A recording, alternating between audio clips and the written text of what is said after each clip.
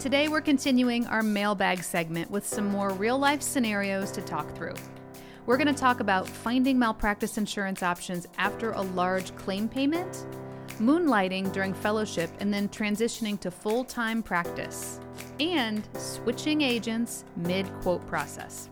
Stay tuned.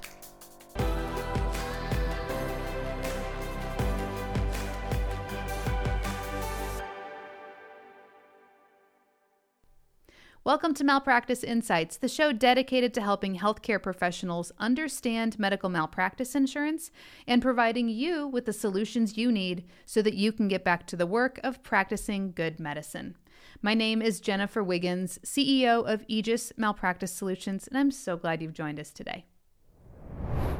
All right, let's jump in. Our question number 1 in the mailbag today says... Last year, I was a part of a very large claim situation while working for a hospital. Many of us were named, and unfortunately, I had a $2 million payment made on my behalf. Now I have an opportunity to do some moonlighting, but I'm having a hard time finding coverage. The hospital won't cover me for work outside of their facility. So what are my options? All right, so this question came in just the other day from a physician. I believe he was in California. So a very common situation where there's a big hospital-related claim and lots of providers get swept into it. And so for him, he got, I think it was a $2 million loss on his behalf, and that really can sting. So for never having any claims before, that can really be problematic. So, it's one thing for doctors to have a few nuisance claims or even a few small payments, but to have something over $1 million sometimes does cause issues when you go to try to find new coverage going forward.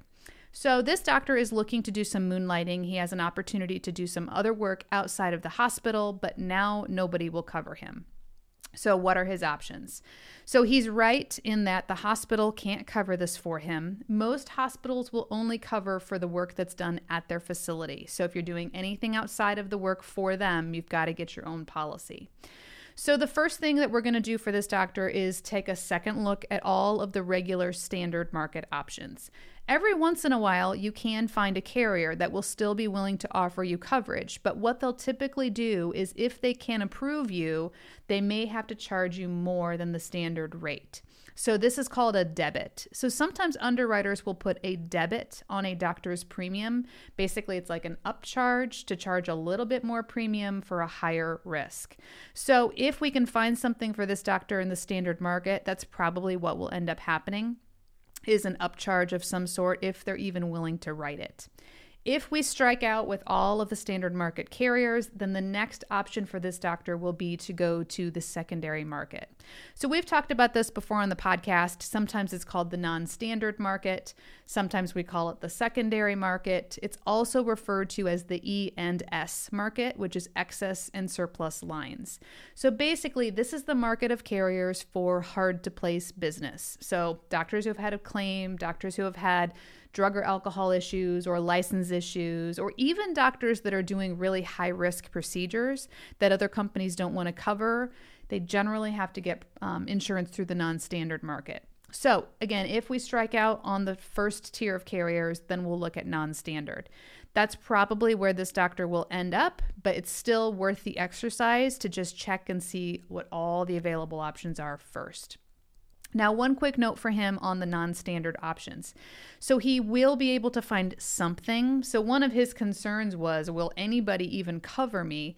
The answer is yes, everything can be insured for a price.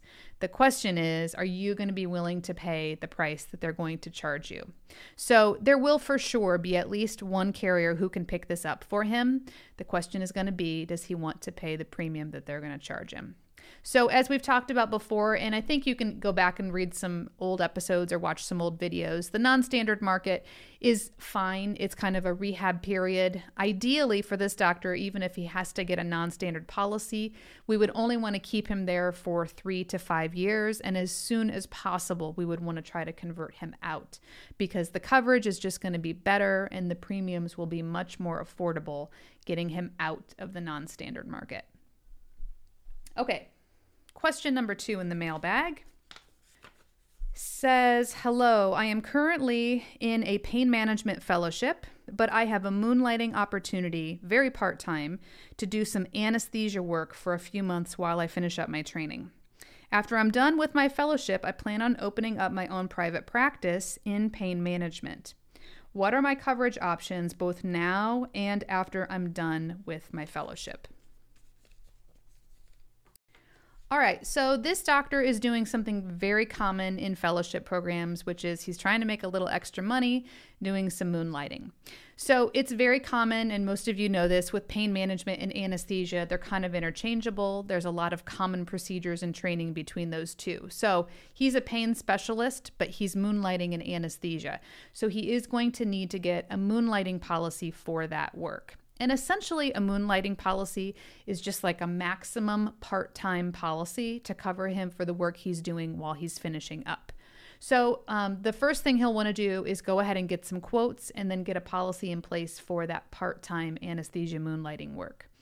I think he finishes training in July, if I remember this correctly from our conversation. So essentially, he'll carry that policy from now until June or July. And then when he finishes his training and he's ready to open up his private practice, here's the nice part. You can just convert that moonlighting policy into a full-time malpractice policy once you start your own work. Even though it's going to be a different specialty, you can still convert the policy. So basically what he'll do is we'll make sure that he goes with a carrier that can write both the moonlighting work now and the full-time work later, and then it'll just be continuous coverage. So he'll pay the part-time moonlighting rate for now for the anesthesia work he's doing today, and then in June or July, once he's up and running with the new practice, then we'll simply flip it to a full-time policy, and then we'll have it re-rated for pain management, so that way he can just continue the exact same insurance policy going forward. This means he doesn't have to buy tail. He doesn't have to cancel anything. He can just simply continue on with the new policy, ideally with the same carrier as he finishes up his training. And oh, by the way, if he did still want to continue doing that moonlighting work in addition to the work for his private practice, the one policy could still cover him for both. So that would be something, if he wanted to continue both, he could certainly do that, and the one policy would cover him for the whole thing. All right, our last question in the mailbag today says, hi Jennifer, I started the malpractice quote process with one agent, but it's taking a really long time. And I just recently found your podcast. I would like to switch agents, but I'm not even sure if that's possible at this point. I'm running out of time since I plan on starting next week. Do you have any advice?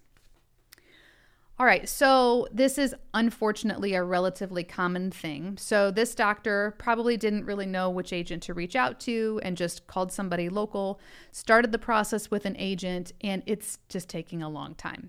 So this is probably an agent that either isn't an expert in malpractice and doesn't have a lot of options, or maybe they're just really busy. I'm not sure why it's taking quite so long. But on average, it should only take about 7 to 10 days for you to get quotes back from any malpractice insurance agent. Now, there might be some exceptions to that rule. Like, for example, if you're not going to start practice for like 6 months or a long ways away, then it might take a little bit longer because the carriers probably won't get to it as quickly. But as a general rule of thumb, it should really only take 7 to 10 days for you to get your quotes back. So this doctor, again, started the process with one agent. It's not going especially well. It's taking a long time. So he wants to know if he can switch. So the short answer is you can, but it's a little bit convoluted. So let me explain how you do this. I think we just had an episode recently on how to switch your insurance from one agent to another, and that's done through a process called a BOR or an AOR. Essentially, what you have to do is you have to sign a form that says that you would like to appoint a new agent to represent your business with that company. The problem is it's harder to do that when you're in the initial quote stages because you haven't selected a carrier yet. And so then you have to go in and you have to have every single carrier basically flip the quote to the new agent. And sometimes that can be a little bit more time consuming. because the incumbent agent, so the initial agent that sent in that quote for him, he has 10 days to try to get a rescinding letter after we've submitted that agent change request. So it can just take a little bit longer. It's a little bit more clunky to do it, especially in the quotation process. And so my recommendation to this doctor was actually to just go ahead and bind coverage with the existing agent and then do that BOR or AOR after the policy is in place. So this poor guy, he needed coverage, I think it was like the very next week. And so what I did was I hopped online and I gave him some quotes, just ballpark numbers from a few different carriers, and I kind of steered him in the direction of which one I thought would be best for him. And I told him to go ahead and bind through the other agent and select the policy that was probably going to be at least an initially good one for him to get started on. So, look, in the short run, did it help me? No, but it's not about me. It's making sure that the doctor gets set up with the right coverage and get going. And then after he's all credentialed, he has his proof of insurance. If the new agent is still not meeting his needs, at that point in time, then it probably makes sense to do a BOR or an AOR and flip to a new agent. Now, the old agent is going to get commission for that policy that you wrote through them, but at this point in time, it really doesn't matter. So when you're in a time crunch like that, unfortunately, those agent changes are harder to do. So sometimes you just have to go ahead and get a policy locked in and then do that after the fact.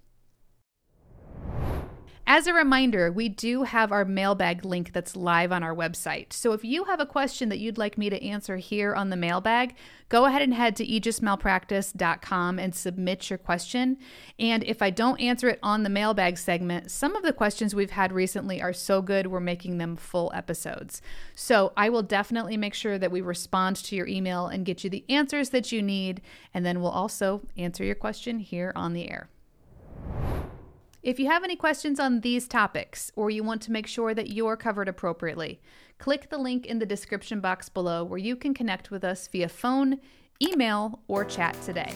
And if you're listening, please visit us online at aegismalpractice.com.